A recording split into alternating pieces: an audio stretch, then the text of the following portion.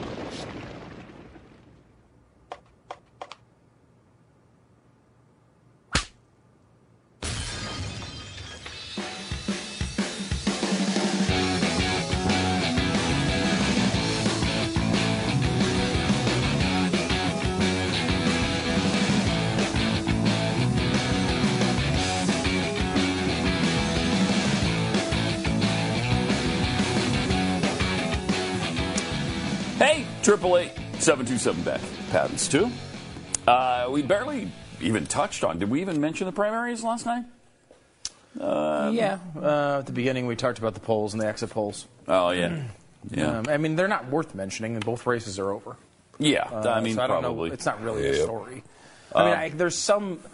If you're if you like Bernie Sanders as much as we like Ted Cruz, there's probably something to mention in the on the Democratic side, but there's nothing to mention on the Republican side. Obviously, we were talking about Nebraska, and where Trump went up with this over 60% of the vote, right around 60% of the vote, I think. In Nebraska. Yes. In Nebraska. Yeah. So, I mean, is it amazing that 40% would vote for another candidate when there's no other candidate in the race? Kind of, but I mean, I think 20% in it was. He think he got 80% in West Virginia. So kind of shows you the difference between the states, but it doesn't show you much. If you're a Cruz voter, most likely you're staying home. Well, the Washington Examiner said that one of the four takeaways from Tuesday was that it was not trivial that there was so much anti-Trump vote in Nebraska. Nebraska was a state where Cruz was expected to compete or even win. Had he stayed in the race, it shouldn't be surprising then that Trump's most recently vanquished rivals combined for close to 40% of the vote there, even with lots of demoralized supporters of other Republicans not showing up, kind of as we mentioned. So, while Cruz didn't win not being in the race, he did, he got more than 10%, which is what Glenn predicted. I said maybe 15. What did he get? He got 20. 20. Yeah. So he did pretty well. Not that it matters, because it really doesn't. The exit poll showed that 92% of the GOP voters in West Virginia were angry or dissatisfied with the federal government. 85% of the angry are voting for Donald Trump. This was one of the first times that it was going to be a big night, first signs that it was a big night for Trump, even accounting for the fact that he has cleared the field of any rivals. I mean, is it really notable? Was that really notable? No. I actually don't think it was. No, I don't think it was. Did you watch any of the results? I didn't even glance at the results last night. I mean, I looked just to see if maybe there was a Nebraska miracle, right? And found out there wasn't. There was not. There wasn't. Trump. Obviously he's the nominee, and barring him dropping out of the race for some unforeseen reason, he's the nominee. It'd be a real shame if that happened. If he dropped out. That would be awful. That would be fun. I don't know. It wasn't a big deal. There's some on the Democratic side, and people were noticing in West Virginia that a bunch of Sanders supporters said that they would vote for Trump. Mildly notable in that, it's mostly driven probably by the idea that they don't want Clinton, and it's a very pro-Trump state. I mean, West Virginia is probably the best state. Certainly a top 5 state for Trump in the entire union. Probably, outside of his home states, it's one of the top. So, it's just a good fit for him. And it's not a good fit for Hillary Clinton. Bernie Sanders, does he play well there? Kind of surprising that he would do well in West Virginia. But I would love to know, and I'm not enough of a historian to actually know the answer on this, but I don't ever remember a person essentially locking up the nomination as Hillary Clinton has. Going through losing streaks like this late in the game. She's losing a lot. She is. She is. If you were just sort of casually paying attention, you would think Sanders is kicking her butt. Yeah. You I would mean, think that's he's the way Tim, ahead. You know, Tim Robbins is on this bandwagon. He thinks this is being stolen and Oh, and all that really? stuff. Yeah, he's Jeff Fisher Wow. on this issue, and he keeps posting about it, and he doesn't understand what he's talking about at all. I mean, it's embarrassing. But I mean, you know, look, Hillary Clinton has outpaced there's a Bernie chill Sanders by wind millions blowing. of votes. This is not a close election. You know, she's won the superdelegates, which definitely helps her and makes it basically impossible for Sanders to win. But I mean, even if you look at just the pledge delegates, she's still winning. By She a still lot. won the votes, and there's no trickery that goes on in the Democratic side for all the failings of Democrats. Theirs is a proportional system plus superdelegates. So every state, if you win 60% of the vote, you win 60% of the delegates. That's how it works. There's no winner take all states. There's no winner take most states. It's all proportional, and then on top of that are the superdelegates who basically make the call if it's close. Right. Most of the time, they go with whoever is winning because, I mean, what a surprise from Democrats. But you know, because they all committed very early to Hillary Clinton, they committed early to Hillary Clinton in 2008 as well. But then Barack Obama started winning, and they all switched. It's the same thing here, where you have a situation where Bernie Sanders, while he's been competitive and he wins states. He's winning smaller states. He's winning a lot of caucuses. He's winning. By small margins. Like, for example, one of the states yesterday, can't remember which one it was, but he won by a pretty large margin. However, in the delegate race, he won 15-13. It's like, well, you're never going to catch her winning 15-13. You know, he's winning the states, but he's winning his states by small margins. She won her states by big margins. She was winning states 80 to 20 early on in the race. And so he's been able to squeak out these 55-45 wins, which is notable because usually the momentum would carry a candidate who's essentially locked up the nomination across the finish line, as it has with Donald Trump. For whatever reason, with Hillary, the momentum seems to actually be against her. It's really incredible. It is. It's weird. But it is over. I mean, it's essentially over. I don't know what what is the committed delegate count? I will get Super delegates here, it says Hillary. Yeah, I know she's got the super delegate lead. What is that? Oh, the committed. Oh, yeah. committed Super is delegates 524 to 40 or something like that. Yeah. Here's pledged delegates 1716 to 1432. Right. So 1716 to 1432. Again, remember, he won a state by 15 points last night and won by 2 delegates. He's trailing by 280. I mean, you know, you don't make up ground. You can't. You have to win you have to win California by 200 delegates, right? Like, you need to really destroy, and it's just not going to happen. Obviously. Look at him. Who wouldn't vote for this guy, though? I mean, you know, who wouldn't vote for that guy? He looks like an electable guy. Doesn't he? He sounds like an electable guy. He has policies, you know, like an electable guy in Denmark, Sweden. The hair is nice. It's great. It's great. 888-727 Beck. So, and the Democrats need what, 2,700? Is that what the magic number is for them?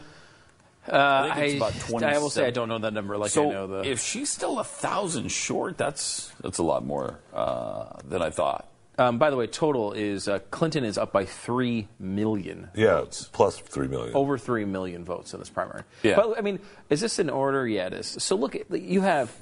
So Sanders has won. 20 states. He 19 won. to 20. I mean, it hasn't been a consistent romp. She had one big night in the middle of it, but and it was her home state. But he won Idaho, Utah. This is after it was pretty much wrapped up. Mm-hmm. Idaho for Sanders, Utah Sanders, Hawaii Sanders, Wisconsin Sanders, Wyoming Sanders. Okay, he wins all those states in a row. Then she comes back and has a run of her own on the New York. Northeast. Yeah, so she wins New York. But again, like, she won 4 out of those 5, I think. Yeah, right? she won New York, Maryland, Connecticut, Delaware, Pennsylvania, then lost Rhode Island. But then he came back and won Rhode Island, Indiana, and West Virginia. And did he win? I guess Nebraska is different on their schedule, right? The point, though, is that Sanders won Idaho by 13,000 votes, Utah by 45,000 votes, Hawaii by 13,000 votes, Wisconsin by 135,000 votes. Then Hillary won New York by 290,000 votes. and then she won Connecticut by 251,000 votes. So it's like her wins are big wins, his wins are small wins. So it's kind of like the pitcher record in baseball is now very much seen as sort of misleading. Used to be maybe the biggest stat in baseball outside of maybe ERA, and now people are like, well, it really has more to do with team performance than how the pitcher pitches. You can have a bad record and have a good ERA, and that's kind of what this is. Like his record is good, but his ERA is bad. Yeah. Yes. She's close, though. According to this, they need 2383 for the nomination, and she's got 2240. But that's including superdelegates. Right. So again, those aren't confirmed until they cast those votes. I mean, that doesn't like if Hillary came out and let's say got indicted and was handcuffed and brought off to prison, they could all switch the next day. Well, so she's got 17, a little over 1,700, and there's, according to this, there's still over 1,000 left, 1,000 delegates to get left. So I mean, could he theoretically come back and win? It's not mathematically over there, but it's pretty much, for all intents and purposes, pretty close, over. boy. Again, you always hold out, especially with something like the Clintons. I mean, we may find out that list was right the whole time, and they did kill 45 people. And if that's true, it's up near 100 now. Oh my God. Stu, don't underestimate the killings. Is it up to 100? Way more than 45. Wow. Yeah, way more. Whatever. So whatever we're up to now on the internet, if they're up to 100 killings and all of them are confirmed with video, it's possible the superdelegates would be like, you know what, let's go somewhere else. I would not be surprised at all, however, to see those delegates go not to Bernie Sanders, but to, let's say, Joe Biden. Because I don't think they want Bernie Sanders to be the nominee. But I think they would take it if they had to. But I think Biden should have run. This is the biggest mistake in political history. He should have. Joe Biden would have won. He probably would have beaten her. He probably would have beaten her. He's a much better candidate than her. Yes. I think he's more likable than her. I think he is smarter on policy than her. The downside with Biden is he does make some gaffes, but he, like Trump, seems to have some sort of immunity to that. Like he can just say whatever he wants and no one seems to care. And he's the type of guy who could actually beat Trump. I mean, because he has a little Trump in him.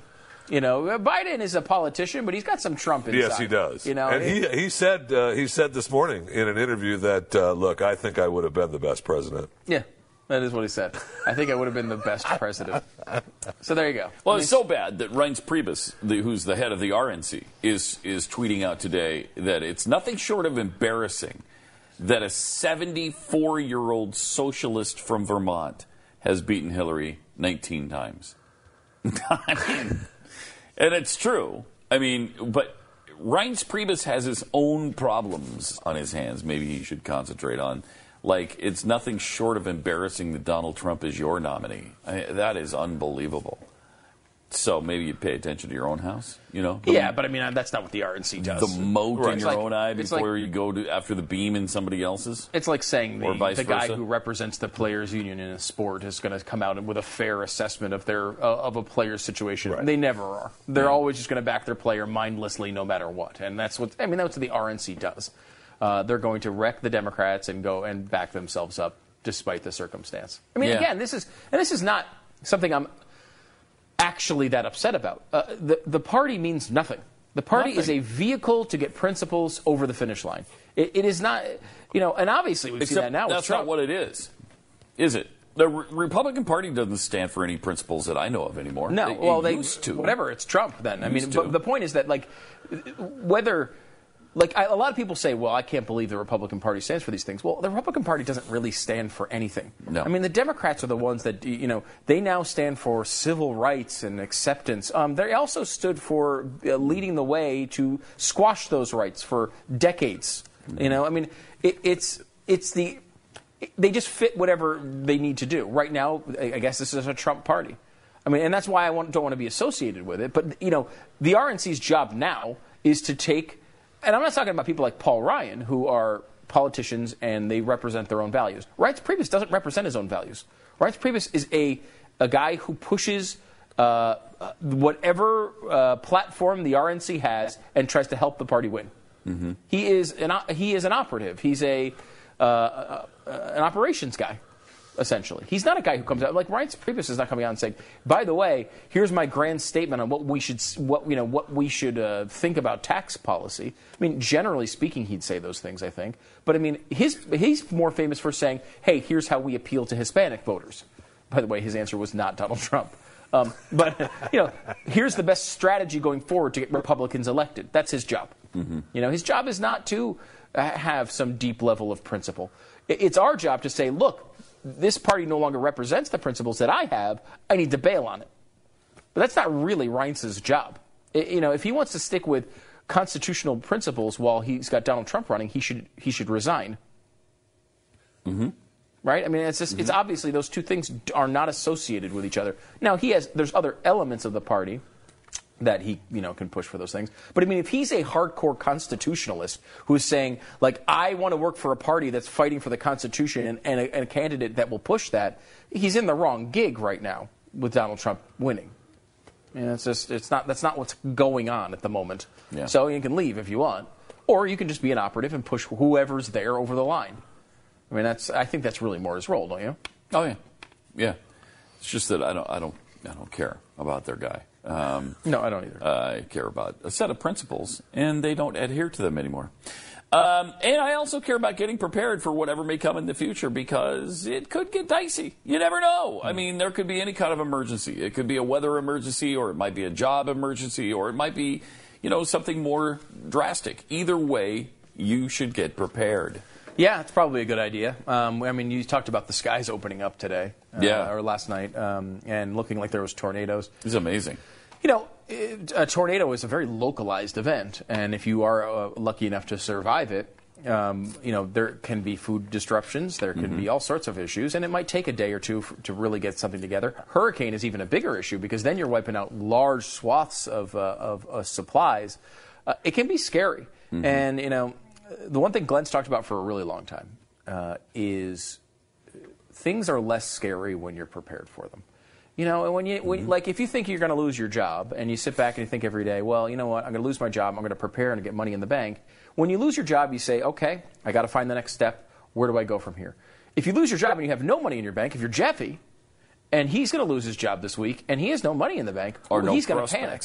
Yeah, he's going to panic when that happens this week. Of course he is. This week. But I'm sure he's bought as many of the My Patriot Supply 72-hour kits as he possibly can. I have, but there's been a lot of long weekends. Right, and so you can maybe get another 4 right now, because it is a limit of 4 per person. So you might want to give him a call right now. Get that 72-hour emergency kit at 888-411-6844, or go online and order it there, preparewiththeblaze.com. The founder of this company 10 years ago was trying to sell his house. He's kind of an important guy, and he said to his wife, if this is what it's like for us, how do people who have no clout ever get around this? So he started a company, and it went into business, I think, 3 years ago. Their deal is their word is their bond, and they are people that listen to this show. They are just like you. Now, how can I say that? Because I'm the founder of the company. RealestateAgentsITrust.com.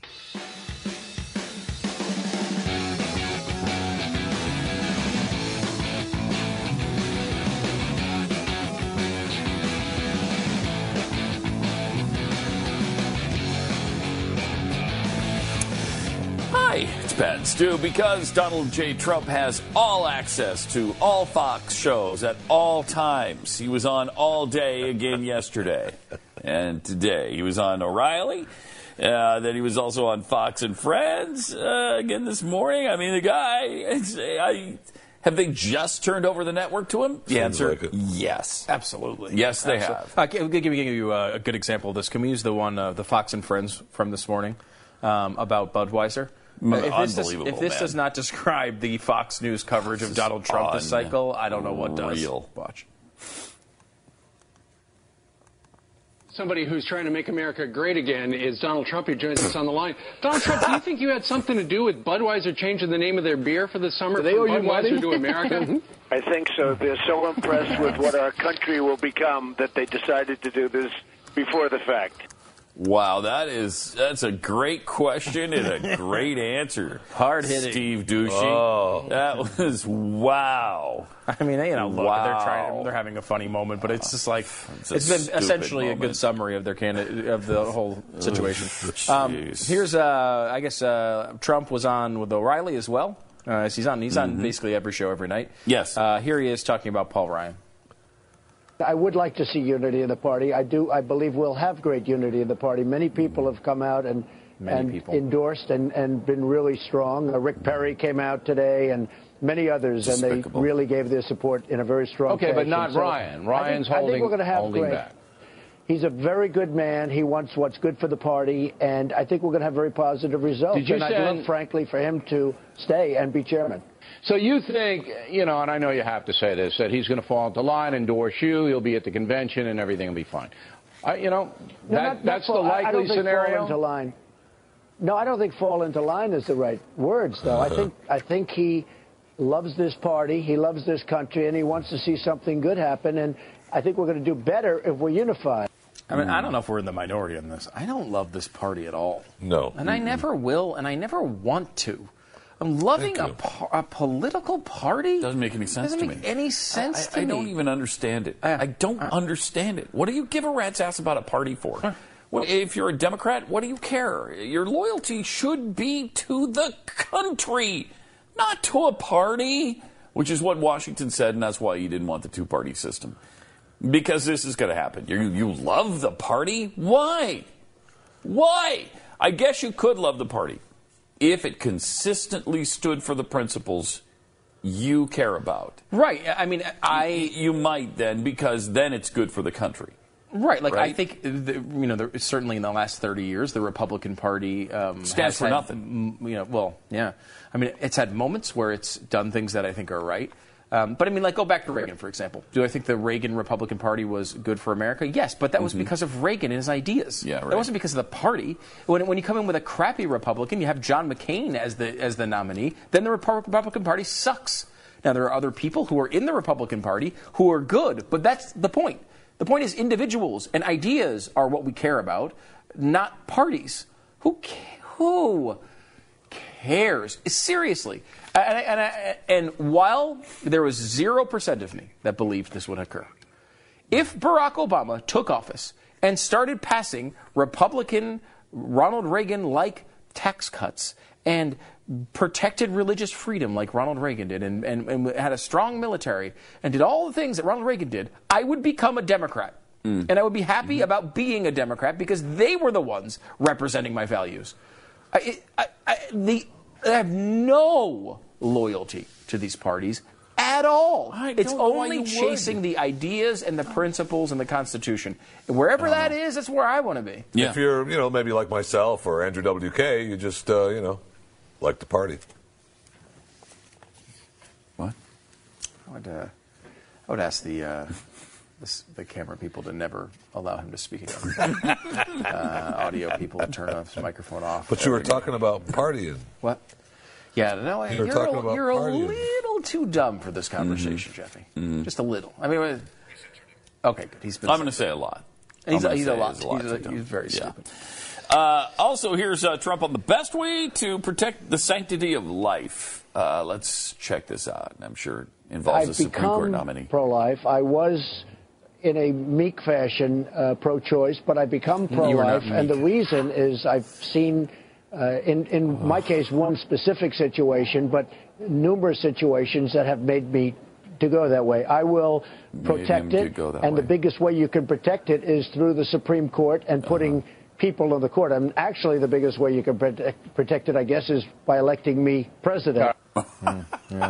Okay, in a meek way. In a meek way. He was so meek about it. He supported partial birth abortion, and that's killing the baby as it is partially being born. Wow. Like, for instance, So like half of it, just so we're clear, so like half of it's out. Half of it is out. And you Like still the kill head it. is out of the birth canal. But it's not fully and born, you so you jam can still kill scissors it. into the back of its neck and kill it. And That's then, what we're talking about pull it here. out. Yeah. But he supported it. It's not meek. It's not a meek. That approval. doesn't seem meek to me. It's just pointless. It's just so. Yeah. I mean, look. Let's be honest about it. Does anybody here want to see a freaking Ann Coulter clip? Is there any desire here? Not to see Ann necessarily. Coulter? No. I mean, I just can't take her. Forget it. No. Let's go to the next one, though. Manafort is there. She's talking about the RNC convention, and I think he's right on this. It's rare that we praise the Trump camp, but I think he's right on this. Watch. How are you going to use television Monday through Thursday in a week when a lot of people like us, we use the convention, we cover it, but then we just talk among ourselves most of the time? How do you guys come up with a compelling television show for 4 nights? Well, I'm going to Cleveland on Thursday and Friday. We're sitting down with the RNC leadership at the convention, and we're going to begin to start talking about that. We have some ideas, but we want to listen to You're going to have to break some eggs, though, right? I don't think we have to break any eggs. Reince Priebus is going to give us an exciting convention? Come on. Donald Trump is going to give you an exciting how? What do you do? Do you have movies? Do you want to, we're going to put a program together. It's not put together yet. We have reality ideas. show of some kind? Well, this is the ultimate reality show. It's the presidency of the United States. Ultimate reality show. We're going to put it together. We're going to put something together. And Donald Trump will be there. And is that Jeffy? It's almost Jeffy. It's almost spoons and 18. Almost. We haven't put it together yet. We're getting there. I mean, this guy, has all sorts of issues outside of the Trump campaign. If you look his name up, Paul Manafort. But, he's got lots of ties that are worrisome. However, that's not surprising when it comes to this particular event we're talking about. And I think what he talks about Like what, Stu? Name one of his ties that are worrisome. No, I don't think any of them are worrisome, Pat. Don't worry about it. All right. I will say that he's right when he calls it the ultimate reality show. It is. This is exactly what it is. It's not real. It's got nothing to do with principles or the Constitution or anything like that. It's just a big show. So enjoy it. I mean, this is what we voted for.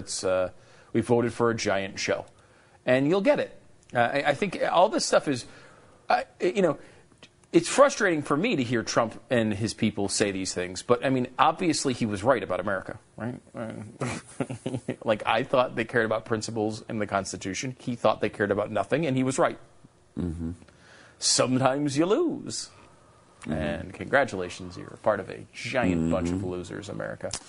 Congratulations on that. Sometimes you lose. Speaking of Thank you, Stuart, but we're not going to lose. It's just discussion. We haven't got it laid out yet. It reminds me of the time when I was working for the Ukrainian president. Yeah. That's sort of sorry, I'm not supposed to talk about that, Chris. Cancel that, Chris. Speaking of Trump appearing on every Fox show with every Fox host, Megyn Kelly has released a little sneak peek of her sit-down interview with Donald Trump. Here it is. You seem to stay angry for months. Yeah. Was that real or was that strategy? Well, I'm a real person. I don't say, oh, gee, I'm angry tonight, but tomorrow you're my best friend. See, I do have a theory that, when somebody does it, and this could happen again with us. I mean, it could be even doing this particular interview. I have great respect for you that you were able to call me and say, let's get together and let's talk. To me, I would not have done that. I don't say that as a positive. I think it's a negative for me. And you walk into Trump Tower, we didn't have like on a neutral site or over at Fox or something. That would be a whole different thing, and I wouldn't have done it. I think the doormen are still recovering. I think the whole building's recovering. People are going like, this can't be possible, right? That's going to be, some of the air has gone out of those sails anyway because, Cruz is not around anymore. There's no drama here, really. I guess the only drama remaining is whether or not she's going to ask him tough questions, and I think we just got a glimpse of that. Yes, we did. The answer is probably no. There's still plenty of the interview left. Questions might come in, people aren't part of that. I don't know. We don't know. That's why we did it at Trump Tower, is I wouldn't want to come to Fox at neutral ground, although it's not neutral ground. It's my property, too, since I'm on every show every day. But that's I would say at this point, we can all say that Donald Trump owns Fox News Channel. Yes. It's obviously They've turned it over property. to him. He's obviously purchased it at some point, and it hasn't been. Or they just gave it to him. Or they gave it to him. I don't know what. There's not a. There's no reason to believe this isn't the same thing as Trump Tower. And certainly Megyn believes that, because that's why she went over there and called him Mr. Trump and did the interview. I hope she. I mean, I do still root for Megyn to do a good interview, but you're right. There's no real downside to it at this point. No. And I think it becomes a point where it's not even probably good for her career to. Well, I mean, I guess it is. Yeah. I think she should do what she should do. She should do the same thing that she would have done whether Cruz. That's exactly right, Stu. That's what we're saying all along. 888-727 back. More Pat and Stu. Whatever. Well, we're just trying to put a good, happy party convention together for the troops. But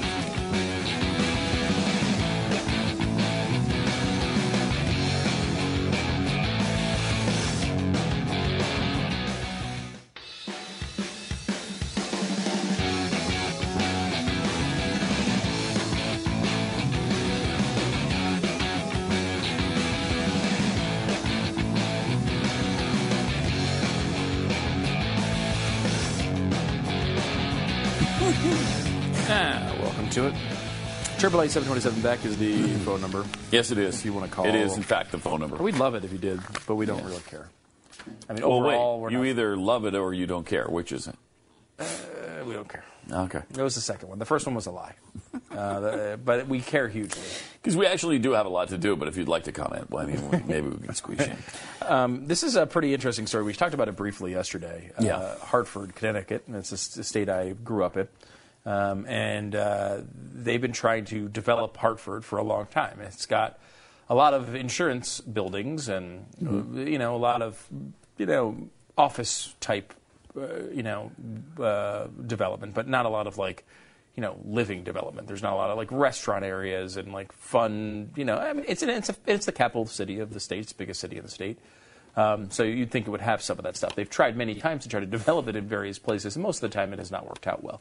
Their latest attempt is a stadium, a minor league stadium, and Reason.com looked at how that's going. Our ballpark will be one of the finest minor league stadiums in the country. It will be the game changer in the region. Because this is what's going to help turn Hartford around, and it's clearly the kind of big bet that we make. Anytime you arrive at the intersection of government and real estate developers, always something worth writing about.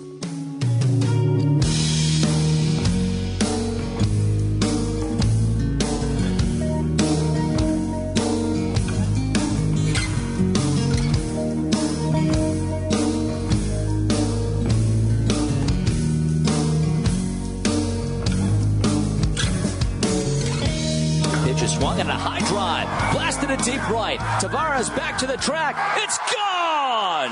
The Rockcats with a walk-off home run in the final ever game at New Britain Stadium. And like a late-inning home run, the Rockcats were gone. For 32 years, New Britain, Connecticut's AA minor league team was an assembly line for some of the greatest talent the game of baseball has ever seen. Roger Clemens started out playing for New Britain. So did Curt Schilling. Jeff Bagwell, Torrey Hunter, and David Ortiz all kicked off their big league careers in the small city of New Britain. And right up until the day the team packed its bags and left New Britain for nearby Hartford, their fans kind of liked it. I would go beyond liked. I would say they were loved. They're very popular with families. I have two children myself, and we often went down there. Well, it came out of nowhere. They were stealing the team from New Britain, which didn't seem like a good idea.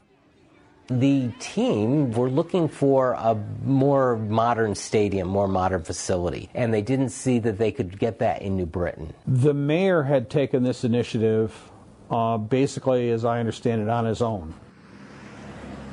The purpose of this press conference is to welcome the Rockcats to Hartford.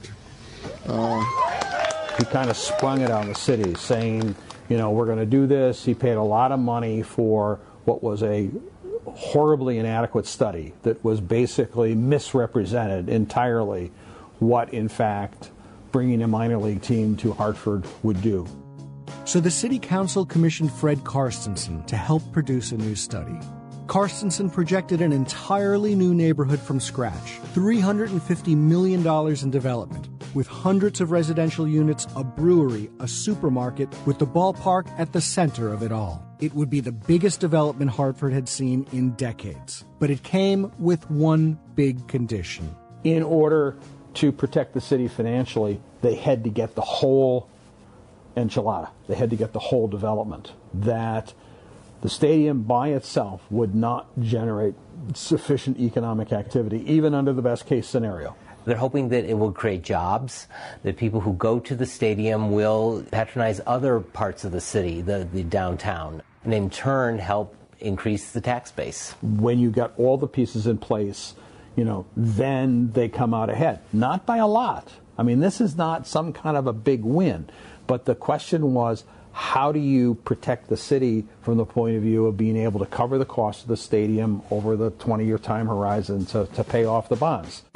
Once the city council signed on to the ballpark, there was one last obstacle parked in the way of construction. 3 acres of privately owned parking lots stood where the ballpark was supposed to be. the city couldn't reach an agreement with the owners to buy the land. So instead of making a deal, they paid the owner $2 million in compensation and seized 14 properties under eminent domain.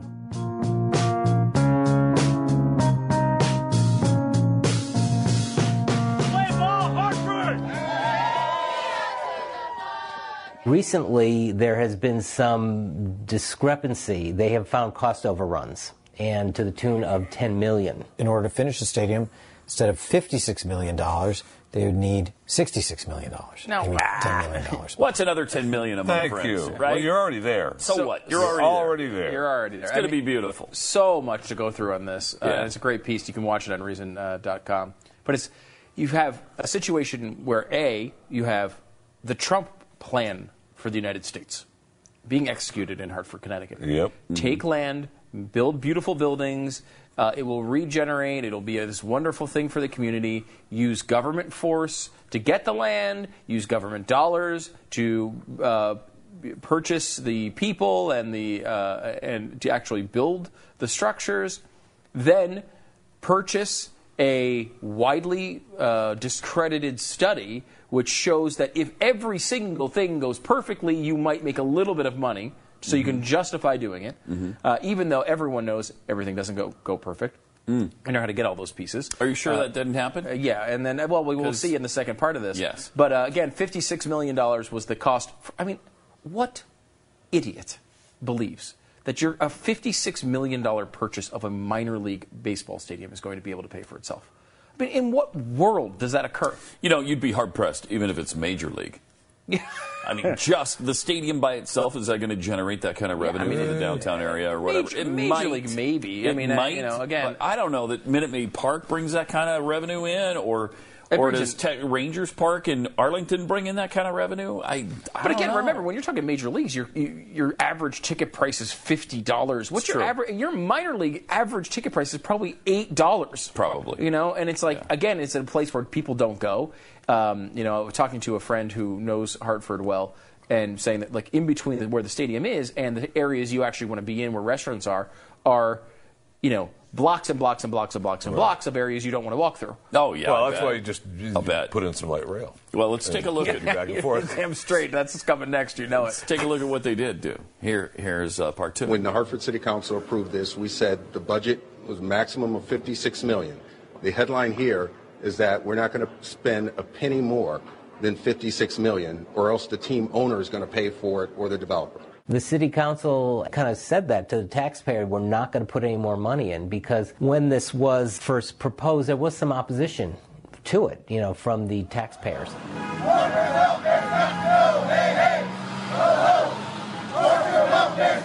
Hartford officials and leaders are always saying, we don't have enough money. And the idea of spending $56 million on a stadium, when at the same time you're saying we don't have money for our schools, we don't have enough money for social services, or all the other things we do in Hartford, such as law enforcement, and then saying, but we do have $56 million for a baseball stadium. That struck people as incongruous and just not sound public policy. This team is ready for the tough task ahead. Enter Luke Bronin, Hartford's new mayor, tasked with fixing the $10 million shortfall and getting the stadium back on track. As the mayor negotiated with the developer and the team owner, construction crews raced to finish the ballpark before the start of the baseball season. They worked all day and at night. But with opening day just 4 months away, Hartford waited to see if it would have a stadium in time for baseball season.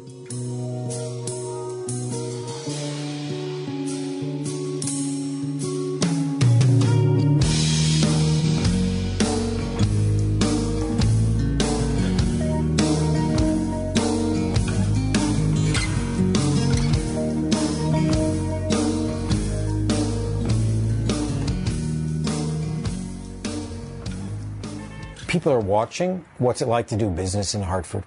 And when there's a $10 million shortfall on a $56 million plan, it sends a bad message about the ability of the city to get things done.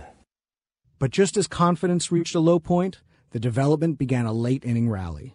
My message to Hartford taxpayers is we're trying to get the best result out of a difficult situation. First, Mayor Bronin struck a deal with the team, the developer, and the city to split the $10 million cost and bring the stadium to completion. And businesses were getting on board. The developer is talking to a grocery store. They recently announced that the Hard Rock Cafe wants to bring a hotel here. Today, the Hard Rock Corporation announced plans to build a Hard Rock Hotel in Hartford. The new hotel will be built in the downtown north neighborhood right near the new ballpark. The public policy and public investment reshapes the market environment. And markets are phenomenal at generating lots of really beneficial outcomes.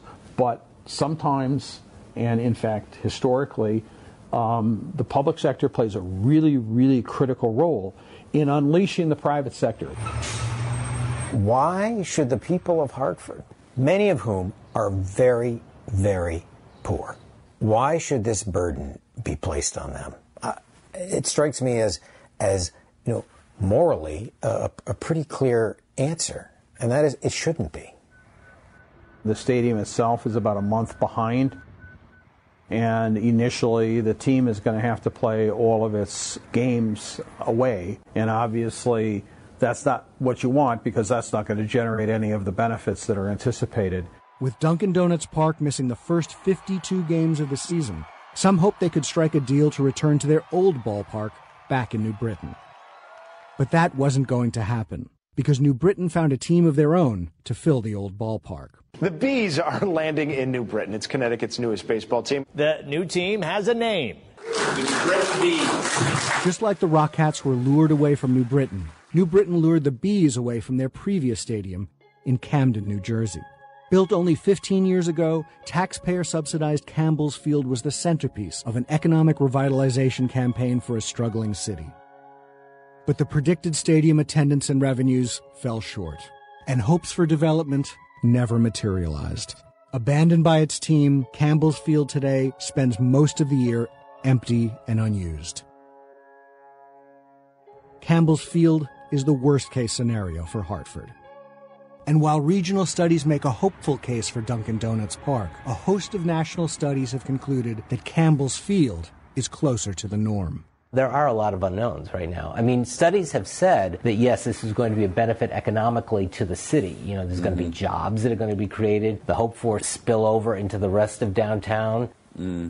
But that is yet to be seen. Yeah, I guess so. And this is repeated across America. Cost overruns and delays, and they don't even get to play the first 52 games, so no money comes into the area. Right. That's great. It's wonderful. Perfect. I've been to that field in Camden, and they talked about it towards the end of that. That's beautiful. Beautiful park with a great sky. You get the Philly skyline right across the bridge there, and you got. It's beautiful. But, there's nothing there. The minor league park in Trenton, New Jersey is gorgeous, too, right there on the river. It's gorgeous out there. The Camden one is the same type of thing, though. Camden, obvious disaster of a city.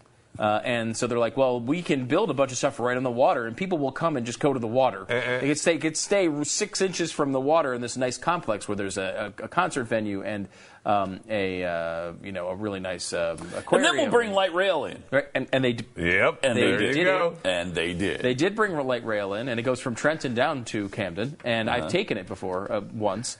This is the one that if you take the light rail to the concert venue, it stops running at like 10:30, and then the concert's all in at like 11:30. So you could take the train there, but you can't take the train back. Well, that's when you get a cab. Oh, okay. 888-727 Beck is the phone number. Back in a second. Again, Reason.tv for that that documentary. Share it. People need to see it.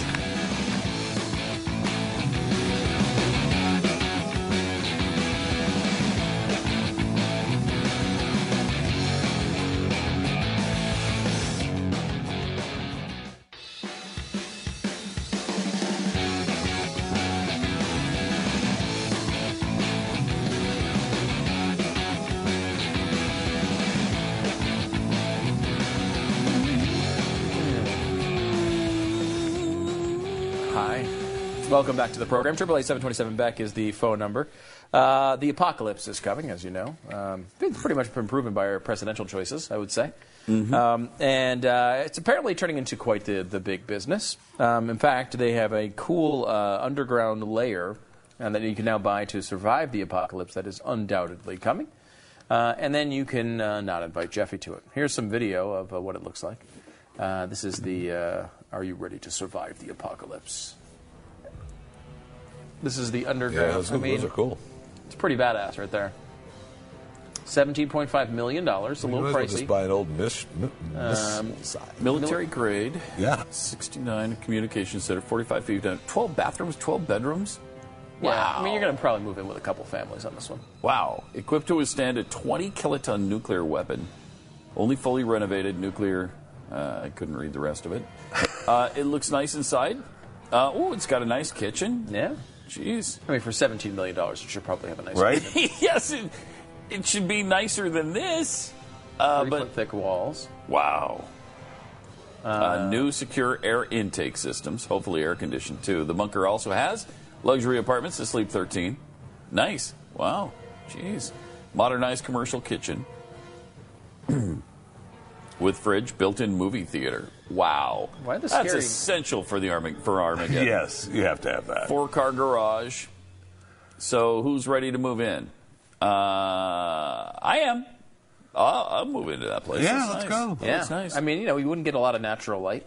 No, you wouldn't. But outside of that, I think it's pretty nice. Be nice and cool under there, though. Yeah, it would not have big air conditioning bills at all. Wow. Can you imagine $17.5 million for that thing? I mean, that's a serious prepper. I mean, I take this stuff seriously, obviously, and so I dug a big hole outside, Jeffy. I want you to climb in, and we're going to cover you. It's a little bit different. It's not quite $17 million, but It's close, though. yeah, we're going to cover you in plastic. We bought a $17. Yeah, no, there's no air. It's all gold.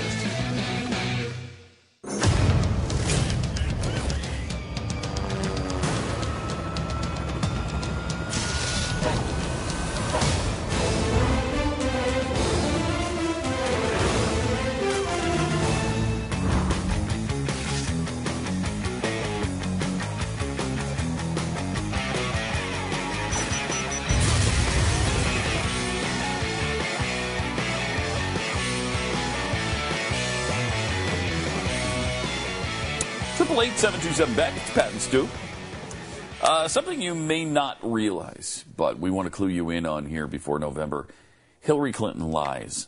Wait. I know. What? I know. Not the presidential. Was it a different Hillary Clinton? Or No. Surprisingly, this is the actual presidential candidate, Hillary Clinton, who said just recently she's never lied. She doesn't lie. She can't remember a lie. Wow. Never told one.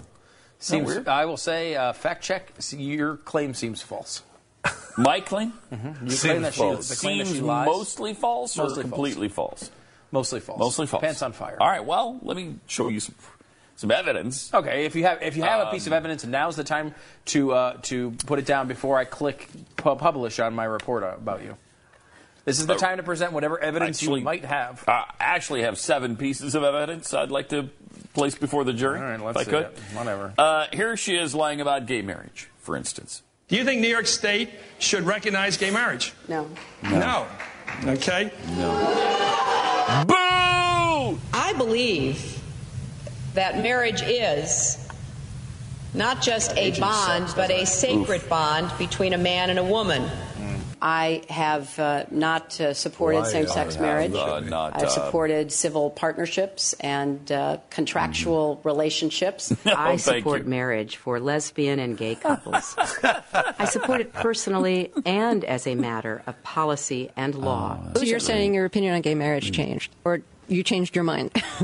I have to say, I think you are being very persistent, but you are playing with my words and playing with what is such an I'm just trying to clarify issue. so I can understand. No, I don't think you are trying to clarify. I think you're trying to say that, I used to be opposed and now I'm in favor and I did it for political reasons. And that's just flat wrong. So let me just state what I feel like you are implying and repudiate it. I have a strong record. I have a great commitment to this issue, and I am proud of what I've done and the progress we're making. I'm sorry. I just want to clarify what I was saying. No, I was saying that you maybe really believed this all along, but believed in gay marriage all along, but felt for political reasons America wasn't ready yet, and you couldn't say it. That's what I was thinking. No, that is not true. It really is great how long you've supported gay marriage. Yes.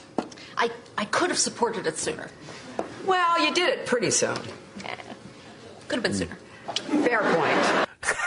Fair point. Could have been sooner. It was 2013 that you changed. It could have been sooner? Yeah. Yeah, could have been, 1970. It could have been, maybe the first run in the White House. Right. Nice, I mean, that just again, But look at the difference between first interview and second interview. Can we just play that clip really quickly again? One? Yeah, the same one. Do you think New York State should recognize gay marriage? No. No. Okay. Look at that! Look at that! And then I believe. Well, that's still pretty close. That's not Scream yet. No, she looked great in the 90s. I don't think you forget that. I don't think she's contracted canker cough yet there. No, she has not contracted those first two clips. No. So that's one little piece of evidence you have. Okay. One. But the marriage thing, pretty egregious, right? She was... it was she a fundamental bedrock principle. They didn't play that clip, but it was a fundamental bedrock principle, and then all of a sudden, no, it isn't. She supports gay marriage. She just evolved on the issue. Okay. The funny thing I like about I really like that Terry Gross interview with her, because she's actually trying to help. Yep. She's trying to say, look, you knew the whole time that this was right, everybody but you couldn't knows quite say it. She's done this, and she has this track record. Right. And she is so trying she's to actually help her. trying to help and say, look, you obviously changed your opinion. I'm trying to say, is this what's the best possible way you can say retroactively your opinion was? Which is, I believed it the entire time, but now I just couldn't say it wasn't the right time. Yeah, I mean, that's what that's more What's-Her-Face did, defensible right? than saying you actually... Janet Napolitano that's said what she that said. very thing. Yes, which is, you'd argue, more defensible than, from a left-wing perspective, than saying, I actually really opposed it. It was a fundamental broad principle. I thought it was terrible. And then I just kind of changed my mind a couple of years ago. Right. Like, that's much worse. Or the really bad one for them would be to say, I haven't believed it the whole time, but now it's popular and I've politically switched. The one she's suggesting is actually the best one for the left-wing argument. And, she's still... I don't think she realized. I thought she thinks she's being attacked when she's trying to be helped, so she fights back a lot. She is, but she realizes the woman is putting it in the context, and this is probably how it actually was for Hillary, but she's putting it in the context of you did this for political purposes. Hillary doesn't want that impression, but that's apparently what it was. Anyway, either that or her core principles changed, but here she is on her core principles. Just in July, New Hampshire, you told the crowd you, quote, take a backseat to no one when it comes to progressive values. I take a backseat to no one when you look at my record and standing up and fighting for progressive values. Last month in Ohio, you said you plead guilty to, quote, being kind of moderate and center. Do you change your political identity based on who you're talking to? No. I think that, like most people that I know, I have a range of views, but they are rooted in my values and my experience. I get accused of being kind of moderate and center. I plead guilty. Just for the record, are you a progressive or are you a moderate? I'm a progressive. Wow. That's a slight piece of yes. Wow. Okay, fine. Okay. Fine, but slight piece of evidence right there. Minor. Okay. Minor. You probably have nothing else. Well, there's the email scandal. She's been very consistent on this from the beginning. Well, let's see how consistent she's Going been. through the emails, there were over 60,000 in total. Sent and received. About half were work-related and went to the State Department, and about half were personal, that were not in any way related to my work. When you speak to the public, you say, I turned over everything. That's, for the most part, a direct quote. When you talk to the public, you say, I turned over everything. 90 to 95% of my work-related emails were in the state system. If they wanted to see them, they would certainly have been able to do so. You know what? That is maybe the 10th time you have cited that figure today. It is. And I have not heard anyone other than you ever cite that figure. Who told you that 90 to 95% of your emails were in the State Department system? Who told you that? We learned that from the State Department in their analysis of the emails that were already on the system. The Inspector General report found that less than 1% of State Department emails, record emails, were captured. So they give a number of less than 1%, and you give a number of 90%. To 95. I have absolute confidence that everything that could be in any way connected to work is now in the possession of the State Department. This pile represents the emails that you sent or received about Libya in 2011, from February through December of 2011. Mm-hmm. This pile represents the emails you sent or received from early 2012 until the day of the attack. There are 795 emails in this pile. We've counted them. There are 67 emails in this pile in 2012. And I'm troubled by what I see here. I can only conclude by your own records that there was a lack of interest in Libya in 2012. The server contains personal communications from my husband and me. Only time I got on the internet, I did 2 emails, and I ordered Christmas presents from the reservation. Is that right? Otherwise, I found people said embarrassing things on emails. I didn't want to be one of them. Okay.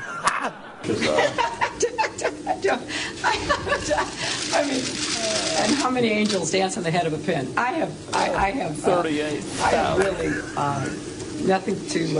I mean, how do you answer that? Well, I mean, that's my little pumpkin right there asking the important question: how many angels dance on the head of the pin? I don't know what the hell that means. Just laugh and chuckle it off. It's hard to know, though. If she, that. I will say at least one of those things. I don't know that she's lying, because I would tend to believe Bill Clinton is lying about his story about the email. He's only emailed twice, and they were both to Monica. Only emailed twice. They were both to fat chicks. Fat chicks who wear berets. Gets all of the reading he does. It's all in book and newspaper form still. Right. Like, he's not reading articles on his phone. I don't trust the internet. He's not messaging anyone. He's not. She wore a raspberry beret. You know, the kind you find in a secondhand store. She wore a raspberry beret, and if she didn't wear that, she wouldn't wear much more. I mean, where is he getting the news about Prince dying? I mean, he's got to know that news. Yeah, I don't know. I mean, here's a guy who is running and heading up a multi-billion-dollar global charity, and he's never on the internet?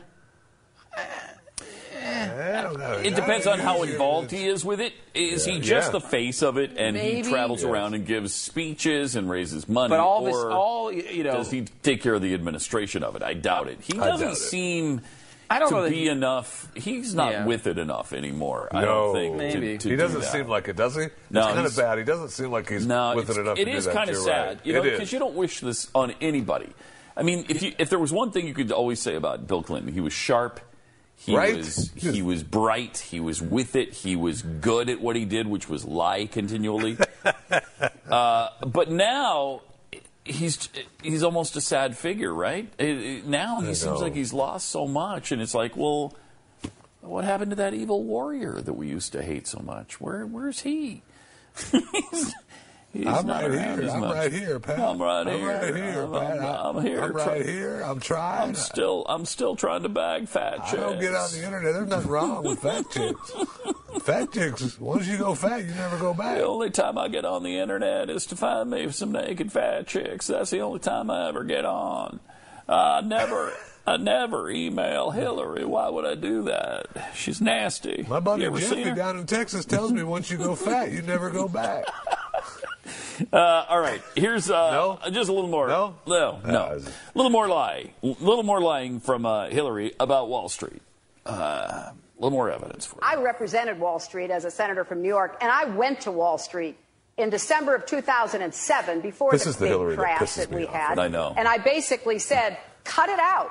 Quit foreclosing on homes. Quit engaging in these kinds of speculative behaviors. Now, who's exactly to blame for the housing crisis? And I think there's plenty of blame to go around. Home buyers who paid extra fees to avoid documenting their income should have known they were getting in over their heads. Of course we have to deal with the problem that the banks are still too big to fail. We can never let the American taxpayer and middle-class families ever have to bail out the kind of speculative behavior that we saw. But we also have to worry about some of the other players. AIG, a big insurance company, Lehman Brothers, an investment bank. There's this whole area called shadow banking. That's where the experts tell me the next potential problem could come from. So I'm with both Senator Sanders and Governor O'Malley in putting a lot of attention onto the banks. And the plan that I have put forward would actually empower regulators to break up big banks. I represented New York, and I represented New York on 9/11. When we were attacked, where were we attacked? We were attacked in downtown Manhattan, where Wall Street is. I did spend a whole lot of time and effort helping them rebuild. That was good for New York. It was good for the economy. And it was a way to rebuke the terrorists who had attacked our country. And I can spend time supporting any bank I want to for any reason. So, you got that going. That's pretty good. I mean, that's a tough one because do I want Hillary Clinton attacking Wall Street all the time? No, I'm sick and tired of their class warfare. I'm sick and tired of the Democrats' battle that who can be the biggest socialist here. Are you Joseph Stalin or are you Vladimir Lenin? I mean, what kind of face-off is that in the United States of America? That's not the battle I want to hear anyway. So, yeah, she's lying about that, but I don't want her to be an attack dog on Wall Street. I mean, if there were crimes, root them out and let's charge somebody with them. But I'm sick of this generalized Wall Street thing. Yeah, even Hayden does this sometimes. And yeah, he does. Crazy. We've busted on him on the air about it before, but it's like, people haven't gone to jail because of the Wall Street collapse. I mean, who was supposed to go to jail? What crime has occurred? Right. Like, charge them with something then. Yeah, I mean, it seems like a lot of people took giant risks, and they took risks that were but ill-advised. They didn't do anything illegal. But they didn't. That I know of. Yeah, I mean, there's been some. Are they doing credit default swaps? Yes. Are they doing CDOs? Yes. Did they get in trouble doing that? Yeah. Bad practices, I would say. But the other part of that was the housing bubble, which was created by giving loans to bad lendees. They were lending money to people who shouldn't have gotten money, but they had to because of the rules that were being set up for them by the government, by the Democrats, to lend money to these people. Otherwise, they're racists. And so they had to give high-risk loans. And they did. So they did. I mean, Bush went to Congress 18 times and tried to get him to stop doing that with Fannie Mae and Freddie Mac. He's like, this is going to collapse, and if it collapsifies, there's going to be what'll happen is there's going to be some trouble. So we went 18 times. They wouldn't do anything about it. Barney Frank. And I mean, he was also engaged in pushing the home. You must own a home thing, and we need to make it easier for everybody to own a home. And but Democrats were most responsible for this. I'm not letting them off the hook. I'm not going to. Then there's universal health care, where she has lied about that issue as well.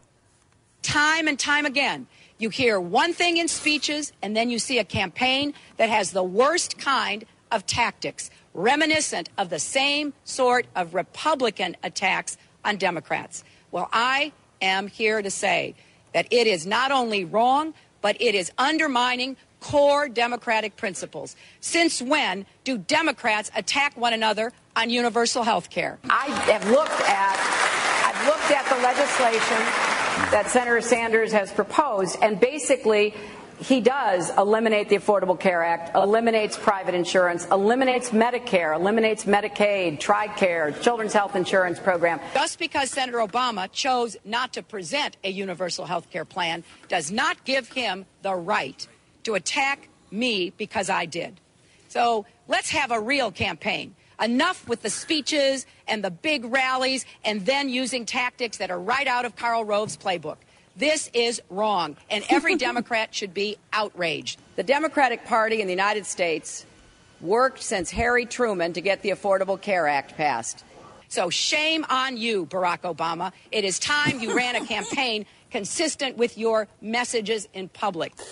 That's priceless. I love the idea. Just because Barack Obama didn't propose a universal health care plan doesn't deserve him or doesn't give him the right to attack me because I did. Well, isn't that what a campaign's about? Of course. If he has a different plan, he absolutely has the right to attack your plan. Yes. Or lack of it. Or lack of it. I Yes. mean, look, and this people do forget this. Barack Obama ran to the right of Hillary Clinton on health care. I mean, Obamacare is... He said several times that the individual mandate made no sense. No. That's like, somebody who doesn't have a house, forcing them to buy one if they can't afford it. Right. So they said, that? we're going to stop the homelessness problem by mandating everyone buy a house. Right. Stupid. It's stupid. And then all of a sudden he came... How did that happen? Yeah. Amazing. It's always like I always say that in a rational society, right, where people actually believed things and said what they believed. We're not there, though. Let's just say, in theory, though, Barack Obama runs a campaign in which he's running against someone who wants an individual mandate. He's running a campaign saying he does not want an individual mandate. He gets elected. A plan gets passed through Obamacare that has an individual mandate. To me, the most egregious part of that plan since the beginning has been the individual mandate. Here's a guy who did not support an individual mandate in his campaign. So why not, in a rational society where a plan is overwhelmingly opposed, come and say, you know what, we'll get rid of the individual mandate. I didn't want it anyway. It's in this plan, but I didn't want it anyway. We'll get rid of that. And while it's not going to make Republicans happy, it's a good middle step for a plan that's unpopular. And while I still wouldn't have supported the plan, it's at least constitutional, because then you're taking tax dollars and you're just giving it to people like every other dumb giveaway program we have. To force people to buy a product is something completely different, and that's the biggest problem I had with it. But instead, wouldn't even investigate that with anybody. Wouldn't even consider it. He opposed it in the campaign. Obviously, the truth is he didn't actually oppose it in the campaign. He just looked at it as a way to get a couple of points against Hillary Clinton. And try to win his primary election. He didn't actually believe it at all. And that's the problem. A rational society doesn't have those issues. 888-727-BECK. We got a couple of more of these that I can't wait to get to because they're pretty solid lies. And we'll share those with you coming up. Yay.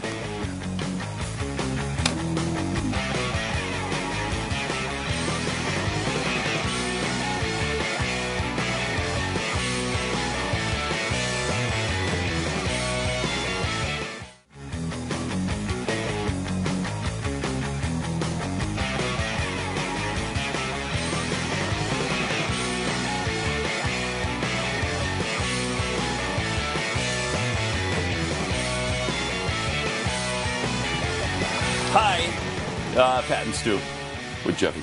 Stu had to check out early, had some kind of an appointment.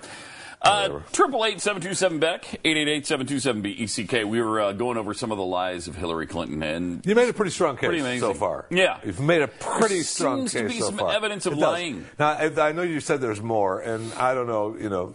Maybe this can push me over the top to convince me that she actually lies. You think it's possible? Yeah, because I don't know that you've actually convinced me 100% yet. No, let's see if this helps. All right. Here she is lying about Bosnia and trips. Hillary Clinton's attempt to tout her foreign policy experience hounded her again on the campaign trail today. I made a mistake in describing it. She claimed she misspoke last week and was sleep-deprived when she described landing under sniper fire in Tuzla, Bosnia, something that didn't happen.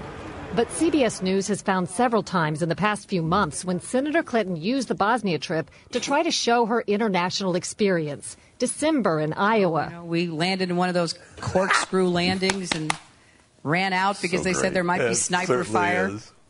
I don't remember anybody offering me tea on the tarmac when that was happening. Then in February. The welcoming ceremony had to be moved inside because of sniper fire. And last week. I remember landing under sniper fire. We basically were told to run to our cars. Now, that is what happened. Differing accounts of your trip to Bosnia, and I'm wondering if you can clarify. I know you recall, ducking under sniper fire, and Sinbad, in his account, who was on the trip, he said that the most dangerous part was remembering where he was going to eat next. He's a comedian, Jeff. He's a comedian. So you actually recall, hearing gunfire, and were you when we were flying into Bosnia, we came in a evasive maneuver. There was no greeting ceremony, and we basically were told to run to our cars. Now, that is what happened. After CBS News video showed what really happened when she landed and greeted officials, Senator Clinton maintained there were risks, but explained to the Philadelphia Daily News why she was seen on the Bosnian tarmac greeting a young child if it was really so dangerous. I was also told that the greeting ceremony had been moved away from the tarmac. Does she ever but that there was this 8-year-old Iron girl, Dome? and I said, well, I can't rush by her. I've got to at least greet her. Right. So I greeted her. I took her stuff and I left. Now that's my memory of it. We kissed. I took some stuff. Once then I again, stopped her and memory talked to some doesn't other match people. our videotape. Right. She and her daughter Chelsea lingered on the tarmac to greet U.S. military officials. Unbelievable. Took photos. There was the group of 7th graders on the tarmac, too.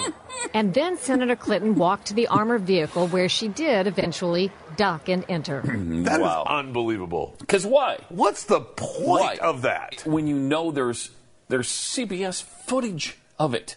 There were cameras. You know there were cameras. They were rolling at the time. They broadcast it back then on the news. And they still have it today. Why would you do that when you know it's going to be exposed? I don't. Because she doesn't care. She doesn't care, and she doesn't think that's they'll Donald report Trump, it. right? I mean, that's her hanging out with Donald Trump there. That's Just Trump lie. and Obama and Just all lie. these. Don't worry about it. All these guys. Just lie. They just don't care anymore. But they'll check up and they'll play it back. So yeah. So what? So you convinced yet? There's also some lying on NAFTA. If you're still not convinced, Jeffy. No, it was one of the highlights of President Clinton's first term, passage of the North American Free Trade Agreement, also known as NAFTA. Critics blame NAFTA for the loss of manufacturing jobs in industrial states, including Ohio and Pennsylvania. Hillary Clinton helped get NAFTA approved. She held at least 5 meetings to strategize about how to win congressional approval. She helped the White House block opposition from labor and environmental groups, and she was the featured speaker at a crucial meeting. Participants in that event said, quote, her remarks were totally pro-NAFTA. There was no equivocation for her support for NAFTA at the time. You know, I have been a critic of NAFTA from the very beginning. My concerns about NAFTA expressed years ago have been well documented and verified. I didn't have a public position on it. I have spoken consistently against NAFTA. And if you look at what I have been saying, it has been consistent. I have been consistent. No. You can go back and look at from the very beginning. I was one of the voices in the administration warning about NAFTA. You said it was good on balance for New York and America in 2004, and now you're in Ohio, and your words are much different, Senator. The record is very clear. Well, you don't have all the records because you can go back and look at what I've said consistently.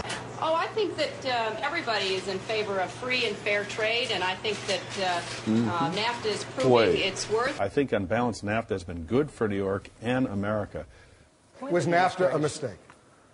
NAFTA was a mistake to the extent that it did not deliver on what we had hoped it would. Your opponents are saying that that's really part of a larger pattern with you, that you often avoid taking firm positions on controversial issues. No, she doesn't. She takes firm positions and changes her mind. They got this. They got that.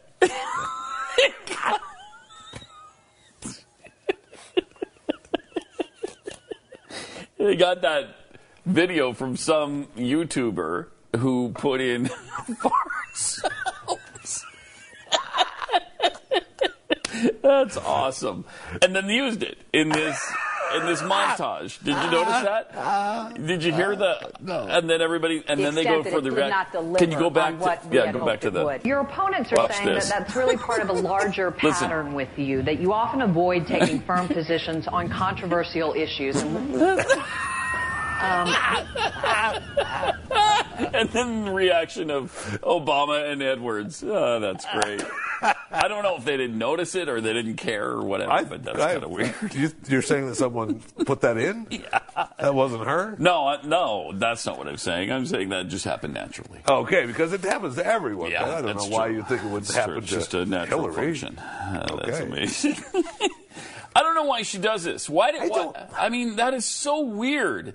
When you would say that, just admit that you've changed on it because the conditions have changed or whatever. History has proven that it doesn't work out or... Her history has proven, right? She takes a firm stand on whatever it is that she believes on that day. From gay marriage wrong. to her core principles, to the email scandal, the Wall Street stuff, the universal health care, everything. Whatever, doesn't matter. Doesn't matter. Everything. Doesn't matter. Same deal. 888-727-BACK. More Pat and Stu coming up in a minute. Bedrock principle. Bedrock fundamental principle. Wow. Until it isn't. Until I don't. Yep. Until I decide that it isn't. Yep.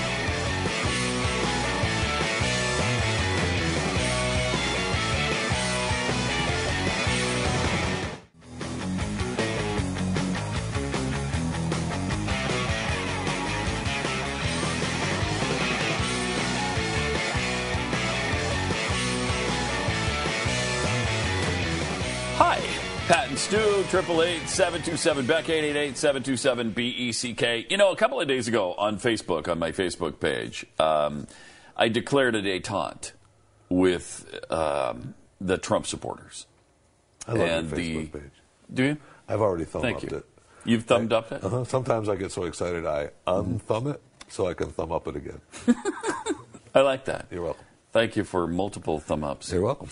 By the way, if you like it, thumb up me on Facebook, and Jeffy likes that as well when you do that to him. So anyway, I declared a détente and tried to be reasonable and just tried to say, okay, how is it that we've sold out or whatever? And I just got more of the same. And so now I'm really pissed off again. And détente is over, okay? Because I tried. I really did. I tried to gain some understanding. Instead, I got more of the same, just the same old stuff. Apparently Trump supporters are amazingly but strangely sensitive. Have I, on occasion, maybe in anger, lashed out with name-calling of Trump and his supporters? Yes, I think I probably have. That's awful nice of you to admit. Yeah. I mean, I've never claimed to be perfect. But you know who has? Donald Trump. Donald Trump. At least he has certainly claimed he hasn't done anything to have to repent of. So, Trump support, look it up. I know. No, yes, I said that. Look it up. Look it up. But, I thought people being angry was what the Trump people loved so much. It was totally fine. In fact, it was great when Trump was pissed and called people pigs, bimbos, losers, liars, lightweights, morons, dummies, and even worse. He was just telling it like it is then. Right? He was expressing what everybody was feeling. It was also fine when so many of his supporters left the most vile, disgusting messages possible on my Facebook page, or insulted me and my followers and our audience, and Ted Cruz. All of that was fine when they fired off nasty emails by the hundreds, maybe even the thousands. And it was even fine when they threatened our very lives multiple times in those emails. But if I responded in an angry way, oh, the humanity. Hypocrite! Evil person! Bastard! Sellout! But again, all of this is just like the person they worship, Donald J. Trump. He does exactly the same stuff. He acts exactly the same way. If you kiss his ring or elsewhere, he loves you. But the second you disagree with him on anything, you're a loser, you're failing, you're a bimbo, pig. He was in my office begging for money like a dog. You're a moron. I mean, but that, of course, isn't hypocrisy. That's just good old-fashioned anger when he does it. And when he changes his mind on every single issue, that's not flip-flopping. That's someone who tells it like it is. And when he shows that he has absolutely no knowledge of a critical topic in this race, that's not ignorance. That's someone who will just hire the best people who do know those things. And when we couldn't get Ted Cruz over the top to get him the nomination, we were irrelevant. We were losers. We were meaningless. But somehow, if we continue to talk about him in a negative light, then we're helping Hillary win the election. We're handing her the election. So, Trump supporters, please pardon my continued confusion and frustration where you're concerned. Consistency? That's not your strong point. Okay? But because you're so sensitive, please note that I didn't call you or Trump a name during this whole thing. And P.S., did you notice that not one Trump supporter the other day, when I asked about universal single-payer health care, his policy is for universal single-payer health care and how he's conservative, but we're not. Why has nobody responded to that question? Facebook is blocking. Are they? Okay. It's Facebook's fault. Yeah, okay. Because I'm sure that there's probably so many responses that they were overwhelmed. Yeah. Facebook is like, whoa. We don't want to lose the servers. Stop those. Stop those right now. And, the universal single-payer health care thing, that's just one of the many policies on which he's completely liberal, and they never address that. They don't care. They never address that. Care. Because they either don't care or they think, he'll never act on that. It'll be fine. I guess. Yeah, I but guess Trump. That's how you justify it. Yeah, but Trump. So it's just this cult of personality. Believe me, they like his personality. They don't. I mean, because I can't think of a single policy. If you're a Republican, if you're a conservative, what is the Trump policy that would draw you to him? Because you are a conservative. So think of immigration, obviously, right? There's the one topic. There is the one thing where he's supposedly conservative because he's going to build the wall. Everybody wants border security. That would help provide it, especially if it's a 40-foot wall. Go ahead and build that. Let's see it. That'd be nice. Getting Mexico to pay for it without giving any of the details. Maybe that's appealing. Maybe we don't worry about the details. He says he's going to do it. He's Trump. He'll do it. Yep. I mean, that is the number one thing, right? I guess it is. It's not just the number one thing. It's the only thing. Everything else doesn't matter. It's the only thing. And nothing else matters. Well, and then it ties in, when you look at border security, then you tie that, maybe tied loosely to the trade. Because it figures that... Yeah, because we're losing to Mexico and to China. Right. Blah, blah, blah, blah, blah. Never mind. And he's a great negotiator. The open border trades have done nothing good for America. Wait, maybe it has.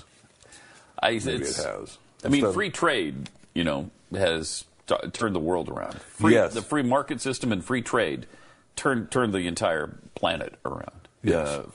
Pulled it out of poverty and brought us the prosperity we have today. And took us from a planet where 92% of the people were in abject poverty. 92%. That number today is 9%. Think of that. 9%. Yeah. That is amazing. Yeah. And he's a free trade guy. He is a free trade He just guy. wants tariffs on that free trade. He just wants to charge for free trade. So it's like, I'm all about free gas. You just have to pay for it. $2.50 a gallon for it. But I'm all about giving you free gas. Look, the gas is free, but we're going to tax it $3 a gallon. Right. And so it's absolutely free. It's just it's a surcharge or a courtesy charge, right. But it's free. Don't you tax and license? Tell me it's not free. It's free. It's free. You just have to pay $45 for that. That's it, though. Tank full. That's all. It. But that's it. But I'm a free gas guy. I am. I love free gas. I mean, it's so insane. It is. It's almost insulting. It's almost it's insulting. A little bit more than almost. As a matter of fact, really, a little bit, yeah. 888-727-BECK, 888-727-BECK. More Pat and Stu with Jeffy coming up. More than almost insulting. A little more than almost, yeah. I'm going to say I'm right over the edge on almost.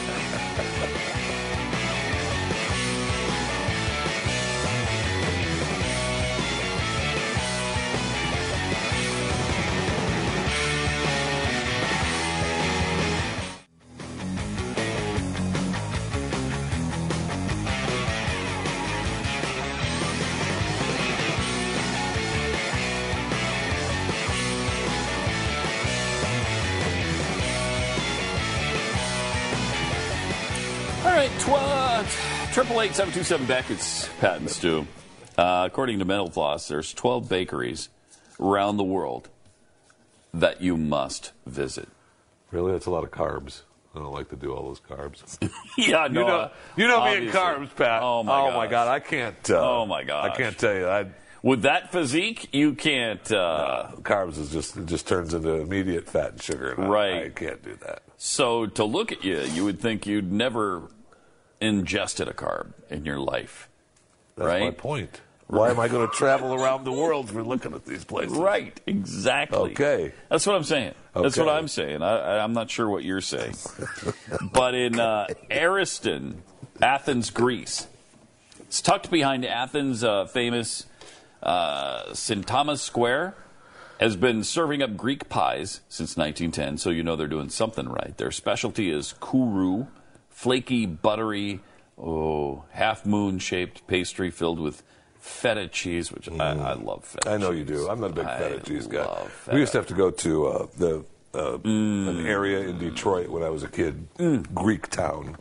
Yeah. And I was forced to eat a lot of this stuff. Feta? So you didn't ever grow to like it, huh? I mean, look, Pat, Mm-hmm. Who am I to say, no, I'm not going to eat something? But that doesn't mean I liked it. Okay. It doesn't mean All right. I liked it. Well, they fill some of the other pies with zucchini. No. Peppers. No. Spinach. Mushrooms. Oh, I like the mushroom stuff. No, I don't but like that. But the feta. I'll eat the feta. Save the other stuff. Tai Chung in Hong Kong.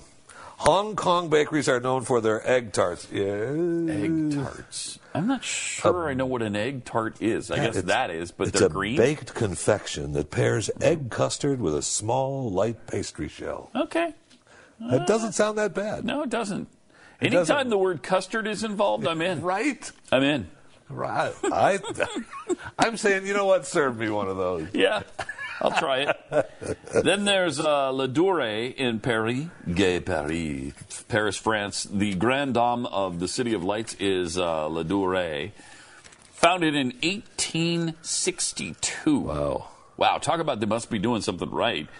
The world-famous bakery keeps the 19th century vibe going with its old-fashioned, luxurious interior design. The food, though, is the main draw with some of the best-known macaroons in France. Ooh. And there they are. I'm not a huge macaroon guy. I mean, they're good. At some nice hotels will have macaroons for you when you go up to your room. And it's like, okay, I'll eat them. Again. But they're not my favorite thing. Again. Who am I to say? I'm not going to waste them. Am I going to say no to them? No. But 9% of the world is hungry, Pat. Right. What am I going to make it 10? No. No.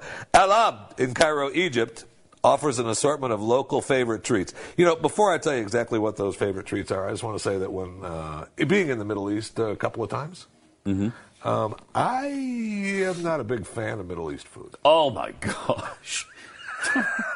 After spending 16 days in Israel, it is my least favorite food on earth that I've ever tried. We went the first time. It's awful. The first time Glenn and I went, we went to several small places that tried to. I mean, they buffeted us to death with that food. Really? And once in a while, once out of about every maybe 5 or 6 bowls of whatever it was, you'd go, oh, nah, okay. There wasn't one thing I ate over there that was as good as the worst thing I eat over here. And I remember thinking, I remember thinking driving somewhere one day, thinking, they were saying, well, we're going to take you to there's a really big McDonald's here. It's one of our first McDonald's here, and they're all fired up. It's outside of, I forget where the heck it is now. Anyway, it doesn't matter. It's in Israel somewhere, and they were all excited about taking us to McDonald's. And so we go to McDonald's. Just so you know, McDonald's in Israel. Isn't McDonald's like the McDonald's? Glenn is famous for talking about, I like the small town curb feel of the little small towns and stuff. But one of the nice things about having chain restaurants and chain stores, you know what to expect. Not in Israel. So when you go to McDonald's, that's what you get. When you go to Burger King, you know what you get. When you go to Carrabba's, you know what you're going to get. Wherever you go, you have a pretty good idea of what you're going to get. Yeah. The odds that Betty's Diner is going to be great. Yeah. They're not good. No, they're not good. But it might be. It's possible. But it might be. But you know what you're going to get at McDonald's. Or Carrabba's. Although not in Jerusalem. No, you don't. Because first of all, you're going to get something kosher. And I don't want something kosher. Because you can't serve meat and cheese together. Well, what's the point of eating a cheeseburger if you can't have cheese on it? And this was it's outside just a burger of Jerusalem, too. So I think they did have the McDonald's, the meat. And that was part of our deal, was we spent the whole time this last time, almost the whole time in Jerusalem, where it's really kosher and it's really religious. And so Tel Aviv, you can get more Americanized stuff. We were close and to, you can we get were non-kosher, Aviv, but not in Jerusalem. And it's like, okay, I don't have a problem with the meat cheese thing, okay? I'll eat meat and dairy together. Did you go to the bar down the street from the hotel that serves meat and fries and stuff? But not with cheese, did it? Well, you can get it with cheese. You can? No, at the bar. I don't think I went. At the bar, you can. Just on a couple of days, you can't. Friday and stuff. But you can get it served. Like the hotel we stayed at. No. I mean, they won't even deliver it to your room. If you order something with meat and with cheese, the hotel we stayed at has to deliver them to separate rooms. Yeah, they won't even deliver it. They won't even deliver it to the same room for fear you might eat them together. Right. Right. Come on. Oh man. So I know. I know. I can't. Did do not that. like so it. That Basbousa and kayak and kanafa. Apparently their ice cream is good though. I wouldn't mind trying that. I'll try any kind of ice cream. That's true, but. Maison Christopher in Montreal, Canada. Located in picturesque Old Montreal, Maison Christopher is a French-style patisserie that offers pastries, and their Eclair Paris-Brest is the most popular item. That sounds so good. There it is. That right looks there. so good. That looks I'd like really to spend good. some time in Montreal. That's a city I've never. Yeah, I'd love to. I'd love to go to Montreal. Montreal seems like it'd be a fun place. I know. And, Jason's Bakery in Cape Town, South Africa. Why didn't we go there when we were there? I don't know. Why didn't we go there? I don't know. Jason's Bakery founder, Jason Lilly, whets his loyal customers' appetites by hopping on Instagram each Saturday to post pictures of the custom dosant, a donut and croissant hybrid. Oh, that's good. Okay, why we should have gone to Jason's Bakery. Yeah, in Cape Town. Good stuff. I like Cape Town. I could live there actually. Oh, that was a beautiful town. That was really beautiful nice there. town. I mean, just outside the town, there's poverty like you've never seen in your life. No, I didn't say outside Cape Town. I said in Cape Town. In Cape Town, it was really nice. I specifically said I liked Cape Town. Yeah, well, it was nice for us because we were invited there by a billionaire who owned a really nice place, and he let us stay there, and it was right on the water. It's unbelievable. Like I said, I really like Cape Town. But for some people who live there, Cape Town's not as nice as they might like, as they might hope. And so I didn't meet those people. Yeah, I know. I didn't meet any of those people. All right, we'll see you tomorrow. Existed.